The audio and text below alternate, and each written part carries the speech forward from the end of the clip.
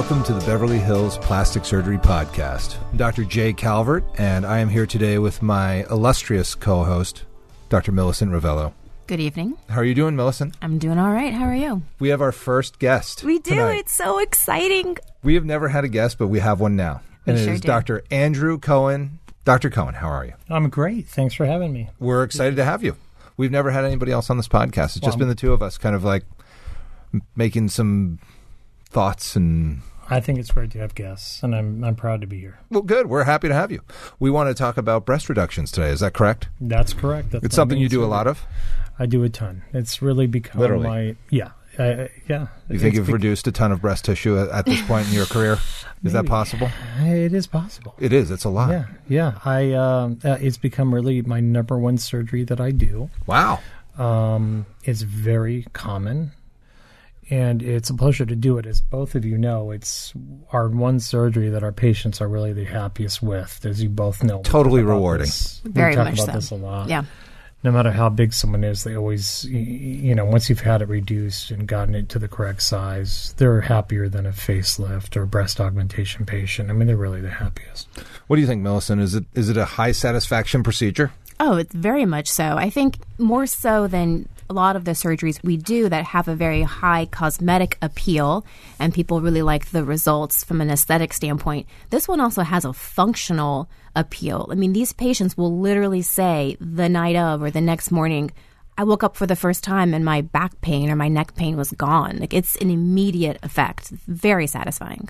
Yeah, for those who don't have this issue, it's easy to simulate. All you have to do is go to the weight room and get 2, 3, or 4 pound weights, tie them together with some kind of string, rope, whatever, and put them around your neck and walk around. And it's literally that heavy. All day. So that's true, but take that the opposite way. So when a young woman comes to my office and has heavy breasts, I ask them, if you take your breasts and lift them and hold them, does your neck and back feel better? Well, yeah, it does, Dr. Cohen. Okay, then you know that most likely this surgery will help you because we're going to take off that weight. So, that's just the reverse of what you're saying. But, I mean, that's what I use in the office. Yeah, for sure. And it's a great, people always wonder, will I benefit from this operation? So who benefits? Is it just somebody that has that test? What are the other issues that bring people in for breast reduction?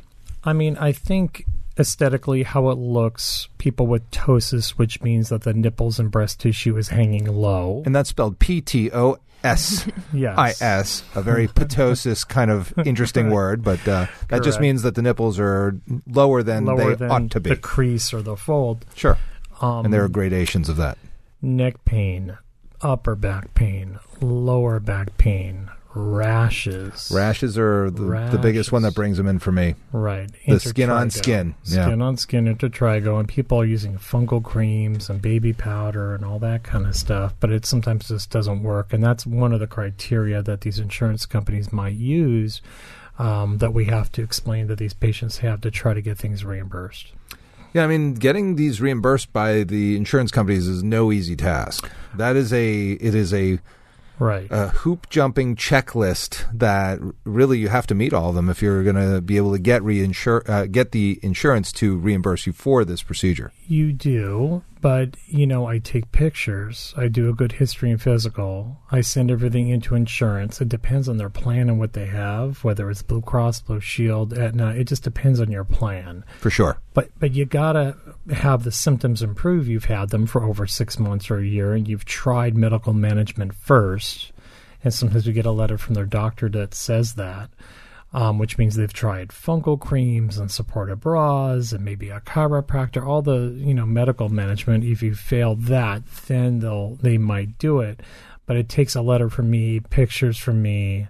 If it gets denied, we even sometimes do a peer-to-peer review, which means I call the person at the insurance company and say, hey, these are the pictures. I mean, I'm going to you have to remove a certain amount, such as 500 grams or more, which is pretty significant. Well, and that's the thing. I find that completely ridiculous that they say you need to remove this many grams or we're not paying. Like, it's like, it's so like arbitrary. It's not, though. I mean, there are some insurance companies that do have a set 500 gram limit kind of some baseline. That don't. And some that actually are a little more intuitive in the sense that they use the patient's body mass index or BMI as a scale. So I once had a patient who was literally like 110 pounds with large breasts, and for her it only took 200 grams, and she was approved because based on her body weight, her breasts were too large, and so we did not need to remove 500 grams.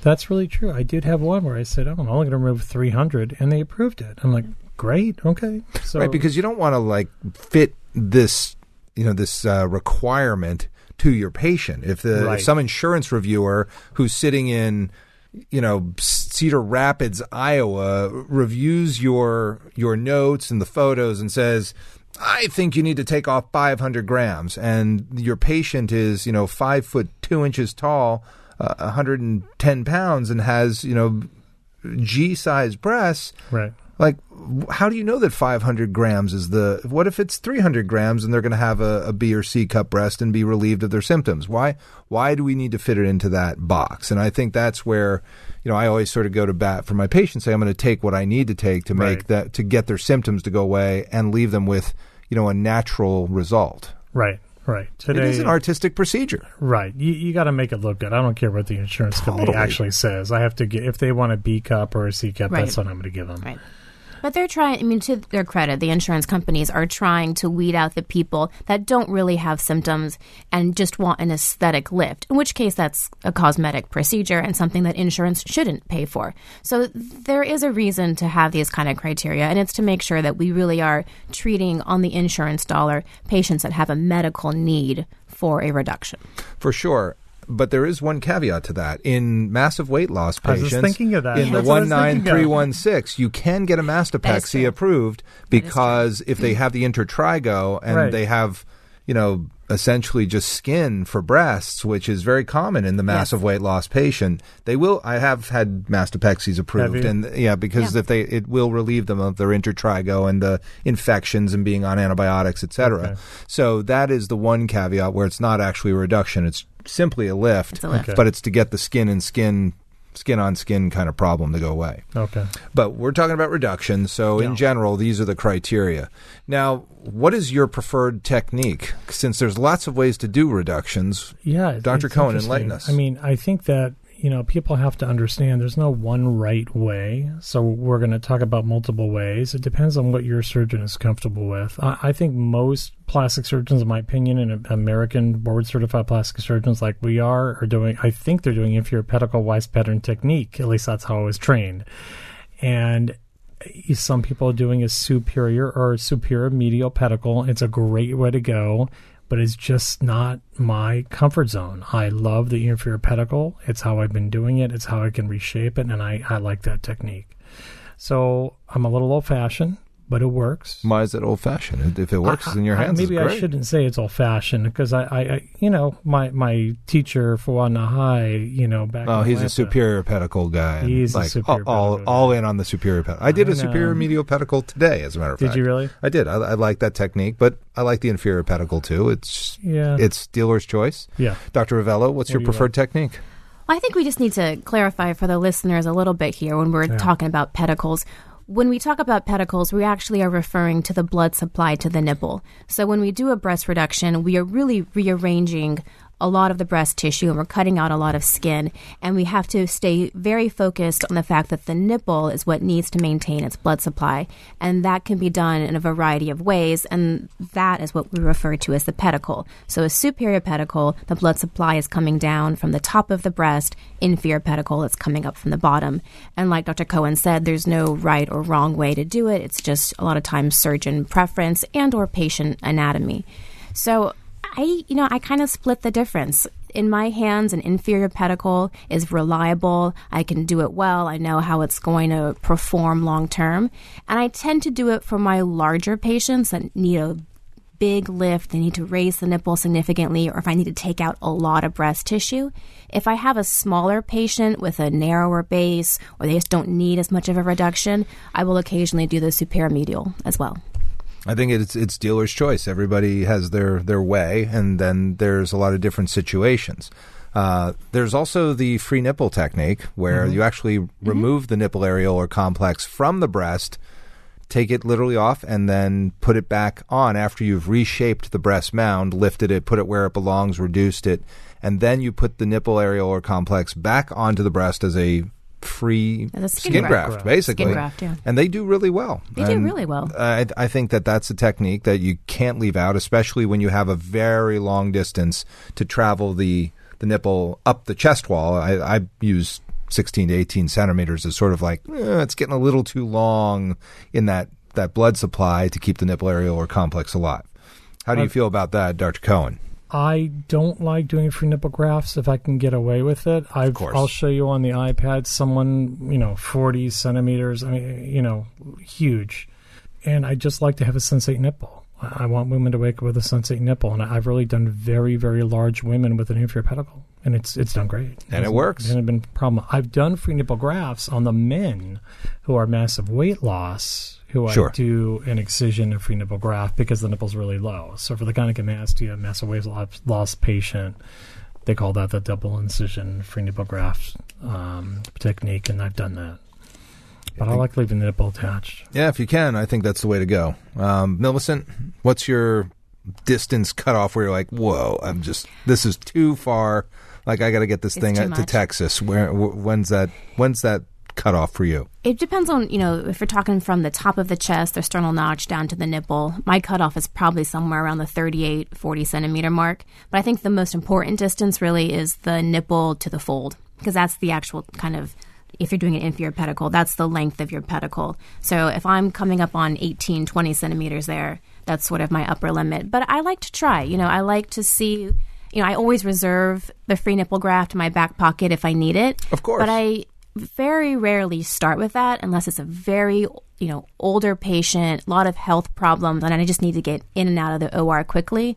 Then I might go to a free nipple graft. But in general, I try and preserve it as much as possible. That one I left attached. It's probably the largest one I've done in practice, I think. So we're looking at photos of a patient with breasts that are probably, I don't know how, are they 40 centimeters from the sternal notch to the nipple? More. Maybe more. I mean, that's definitely a long way to go. Yeah. So to bring that up and you left that attached, you did not do that as a free nipple graft. Inferior pedicle. Yeah, did it so at Cedars-Sinai it can be done. Yeah, it can be done. It's all survived.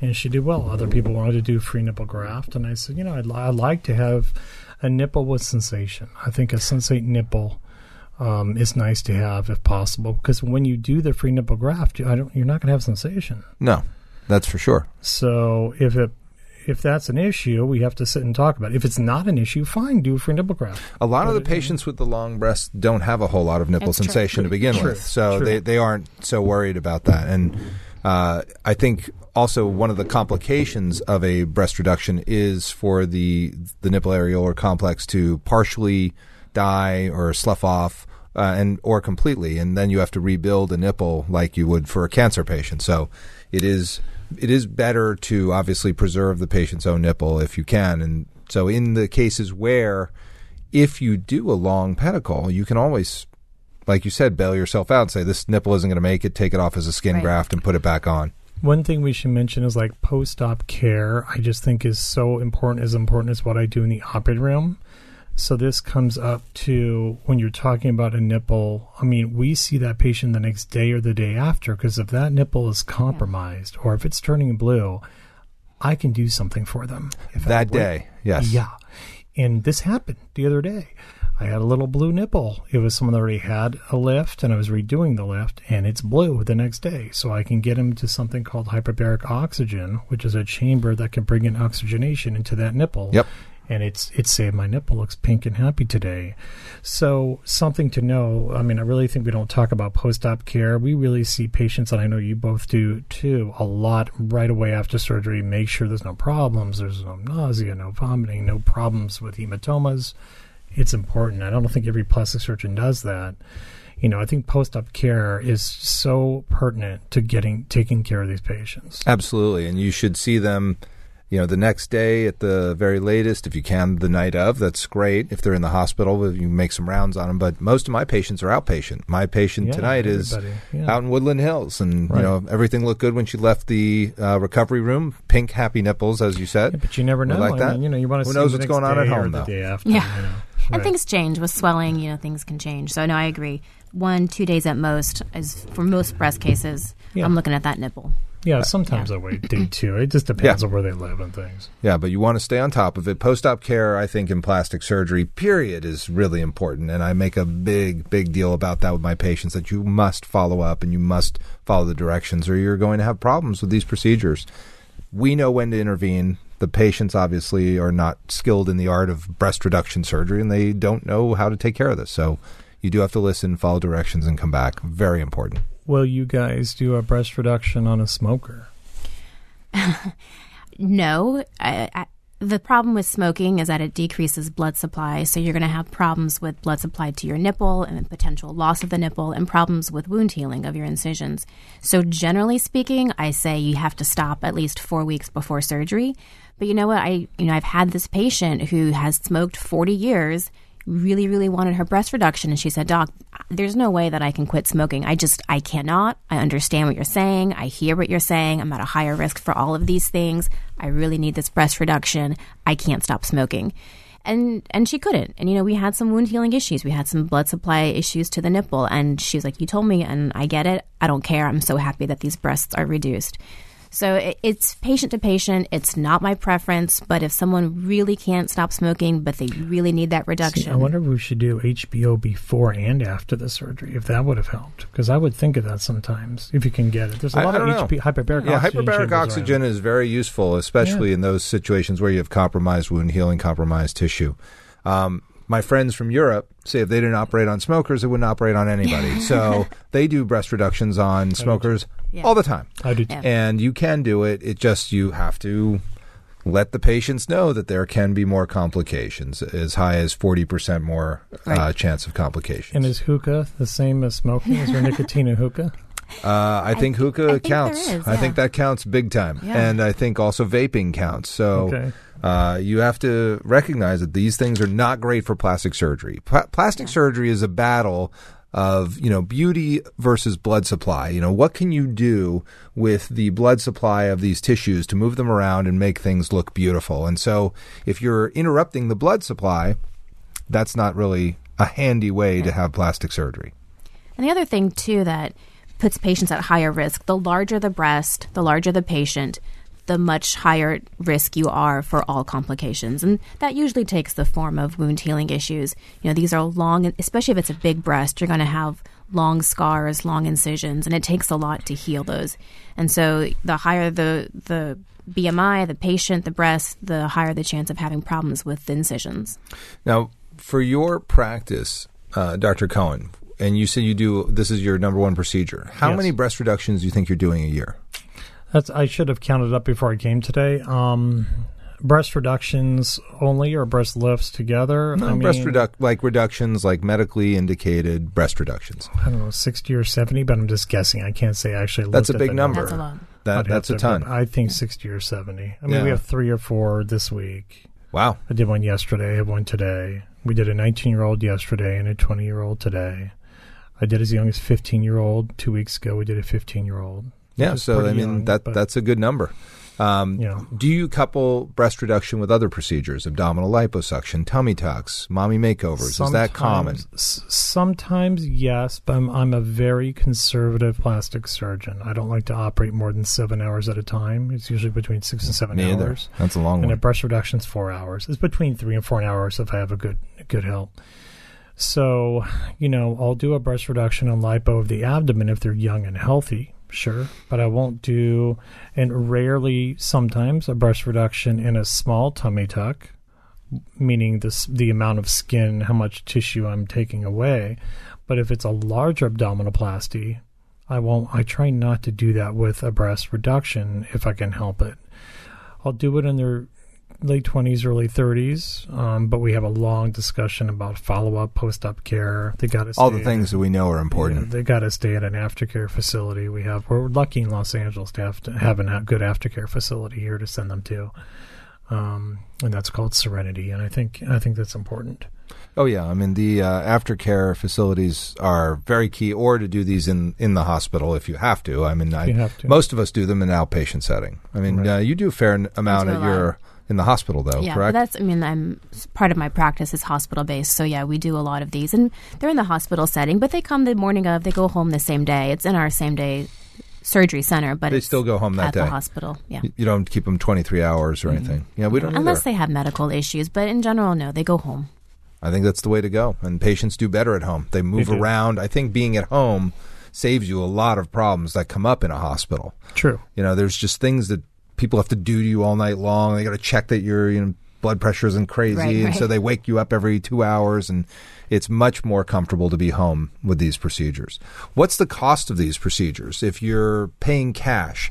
In Los Angeles, we always make the point on this podcast that Los Angeles and Beverly Hills are sort of are outlier markets than the rest of the United States, for that matter. So we try to say, in general, the average cost in the U.S., I think for these cash-wise, is probably around $8,500 or so. On average, yeah. I would think so. I think in Los Angeles, between 12 and 14 is about what I've seen. Yeah, I mean, I've seen as high as $18,000 for a breast reduction cash-wise. Sure. With the insurance, if you get the authorization, obviously there may still be deductibles. It depends whether you're going to an in-network or out-of-network, whether the operating room's covered. There's all different combinations, but those are sort of ballpark figures to kind of have in mind if you're going to do this. True. Liposuction of the axilla is also part of this procedure. Mm-hmm. Is that usually covered with the insurance, or do the patients have to pay separate for that if they want to do that? In my practice, they have to pay separate for that. Yeah, if they want lipo of the axilla, they got to pay for that. Correct, and I charge for that. Yeah, for sure. That's a cosmetic portion. Even the Canadians charge for that. They'll get the reduction will be authorized, and as we know, Canada has a very good sort of paying system for these types of medically indicated procedures, but the liposuction is not covered, and you have to charge your patient for it. Correct. And I think that's an important part of the procedure that helps me keep the breast Makes round. it look nicer. I think there's a lot of stuff on the side, and I really, we do that with every breast reduction, but yes, it is a separate cost. How about for you, Millicent? No, I'm thinking I need to change my practice around. No, I just do it. I know insurance doesn't pay for it, but I want my patients to come off the table looking great. So if they need it, I just do it. Everybody's got a different approach, for sure. Yep. And the scars on the anchor, the WISE pattern anchor scars, how do you manage those after your procedures, Dr. Cohen? Is there any special kind of cocktail of creams or anything that you do? Do you do lasers, microneedling? What's the trick to making those scars as good as they can be? I honestly haven't been doing microneedling, although I want to. I'm going to start doing that because I think they could help, actually, to be honest with you. And that's what I've seen. I need to do some more microneedling. That's my next phase to do. But so far, I've been very happy with StrataMed. StrataMed is a silicone cream. I mean, you don't have to get that one. I mean, there's a lot of different kinds of silicone creams to put on a scar. When do they start? Well, I do antibiotic ointment for 2 weeks, and then they start the silicone cream like StrataMed or PureSil or Bicordium. But I think any kind of silicone-based is good. I've tried Embrace on these before, which is a silicone strip that goes on and takes the tension off. It's too hard to put on the breast, and I think it's a waste. So I've gone to just, although I like it for other things like arm lifts and things. But I like StrataMed. Got it. StrataMed. What about silicone sheeting? The WISE pattern silicone sheeting that you can get. Have you tried that? I've tried it, and it works okay. Some people like it, some don't. I just find the cream easier to put on than massage it in and put it on. I've tried it. What's your regimen, Dr. Ravello? I usually wait until, like Dr. Cohen said, usually 2 weeks, basically once your incisions are healed. Once your incisions are healed, then I start suggesting silicone. If they can tolerate the strips, that's my preference. You can get straight strips and cut them to the size and shape you need, or you can buy the ones that are sort of pre-made for breast reductions. And I like the sheeting in the initial 2 months or so because it gives an extra layer of pressure and compression, which is helpful for scars. Some patients can't tolerate it. They have an allergy to the adhesive in it. So in those patients, then I say just go to the actual creams. But what I always tell everyone, that key thing when you're doing scar treatments, specifically silicone, because that's really the only cream that actually has a benefit, you have to commit to it. It's not going to improve your scars in 2 weeks. This is a 3 to 6 month treatment, and if you're not dedicated to it, you're sort of wasting your time and effort.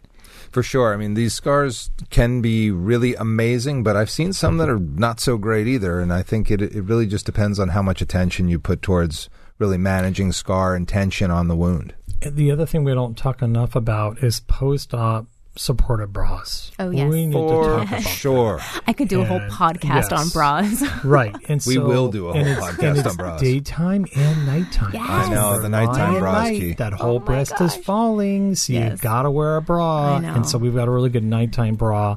I don't know if I should plug whose we use, but there's a night lift bra that's out there that's quite good. Oh, really? Yeah. I have a couple colleagues that have developed a bra. Yeah, that's good. Yeah, I mean, I think those work great. They really, I make them wear a nice nighttime bra and daytime bra for the first 6 months to a year. I mean, that really, it really helps take the tension off everything. It's hard for people to understand how important that is, because the one thing that they want with their newly reduced breasts is to sleep without a bra. Without a bra. Right. They're like, do I need to wear a bra? I'm like, and they, yeah. And they expect Big it to time. stay perky. Yeah. If you don't wear a bra and it falls, you're not allowed to complain to me, later on. Well, they're still going to complain. Of course they are. I know you said they're not allowed, but they will definitely still complain. It's But yes. gravity. It's not Dr. It's Cohen. gravity. It's gravity. So I tell my patients all the time, even my breast implant patients, I don't have to wear a bra anymore. Yes, you do, because gravity always wins. Always. Well, and then there's one last thing I want to kind of go over. What's the odds of needing a re-reduction? If you get a breast reduction when you're 25 years old, what's the odds that that's going to come back, that the breast will grow back and you need to do a re-reduction? I think it depends on your weight gain. It depends on your lifestyle. If you're going to gain weight, you could need another one. You might have 2 or 3 children and might have to do another lift, because once you have babies, if you're 15, like I did a young gal, or some of the 2 people one I did today and one yesterday that are 20, 19 and 20, I mean, eventually, you're going to have kids and you're going to have milk and it's going to form and things are going to fall. I'll have to lift it up, but that's going to be later on in life. So what's the chance? I think it's good, because our bodies are always changing. Especially women's bodies. Yeah, I've seen it. They don't stay the same. Yeah. And I think there's really sort of 2 time frames when I see patients coming in for reductions. There are the young patients, the teenagers, the early 20s. And I do tell them there's a very good chance that you're going to need to have this breast reduced. Number 1, because your breast might still be growing. And number 2, with menopause, weight gain later on in middle age, it's probably going to go to your breast. That's where you tend to hold your weight. So younger patients, there's a higher chance they're going to have to be reduced later in life, or any patient, like you said, that gains weight, they're probably going to need a reduction again at some point. Well, I think we've kind of covered the whole gamut of breast reductions. Dr. Cohen, where can our listeners find you?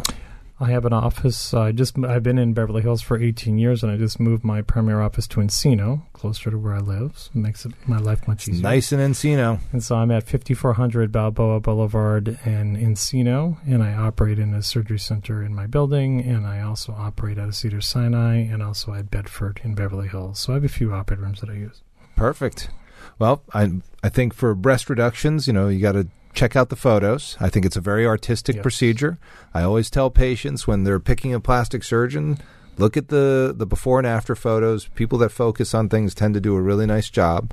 And Dr. Cohen has amazing before and afters. Dr. Ravello, she is doing a ton of these, I know, as well. And I wrote an interesting blog post, actually, about breast reductions, because I think it's a very artistic procedure and sort of gets kind of sidelined as a medical procedure, but I think you really have to pay attention to the aesthetics. It's key. Sure. I mean, you want this to look nice when you're done. Yes. And you want to always go to a board-certified plastic surgeon. Absolutely. That is who is really certified to do breast reductions. Correct. Yeah. I mean, I think we emphasize that every week, don't we, Millicent? We try. We talk about it. All right. Well, I want to thank our guest, Dr. Andrew Cohen. Thank you for coming in. You're our first guest. My pleasure to be your first guest. Thank you. Kicked some serious butt as our first guest. You had some great information. We appreciate you being here. Thank you. Dr. Ravello, always great to see you. Always a pleasure. And this is the Beverly Hills Plastic Surgery Podcast, coming to you from the 90210. The Beverly Hills Plastic Surgery Podcast is brought to you by Rock Spa. This is MediSpa, located both in Beverly Hills and Newport Beach, providing services such as Botox, fillers, lasers, and all therapy, as well as hydrofacials and all the aesthetic products you could possibly need. It's run by the medical director, me, Dr. Jay Calvert. Rock Spa Beverly Hills is located at 120 South Spalding Drive in Suite 340, Beverly Hills, 90212. The phone number there is 310-777-0496, and Rock Spa Newport Beach is located at 1617 West Cliff Drive, Newport Beach, California, 92660. The phone number there is 949-644-1111. You can go to their respective websites, rockspanewportbeach.com or rockspabeverlyhills.com. Rock Spa was created to help my patients maintain their aesthetic beauty in between whatever operations they have throughout their lives. It's something that allows patients to come in, get their facials, skin treatments, take care of all the Botox fillers and lasers that they need to keep up their beauty, and if they've invested in any of the aesthetic operations I perform, it's the way to maintain those operations. If you mention this podcast, you will get the members' pricing for your hydrofacial. The Beverly Hills Plastic Surgery Podcast is the way that Dr. Ravello and I talk about the issues that are important to us in plastic surgery. But there's nothing better than getting to take care of our patients and do plastic surgery. Our practices are located in Beverly Hills, and I also have a satellite office in Newport Beach. If you'd like to get more information about our actual plastic surgery practices, you can take a look at my practice at drcalvert.com and Dr. Ravello. RavelloPlasticSurgery.com. My phone number is 310-954-1355, or you can contact us directly through the website, RavelloPlasticSurgery.com. You can learn about my practice at drcalvert.com, and you can reach my office by calling 310-777-8800, and that will get you an appointment either in Beverly Hills or at the Newport Beach office. My practice is located in Beverly Hills. Our office phone number is 310-954-1355. You can also contact us directly through the website, which is RavelloPlasticSurgery.com. We look forward to seeing you in the office for some aesthetic tune-ups.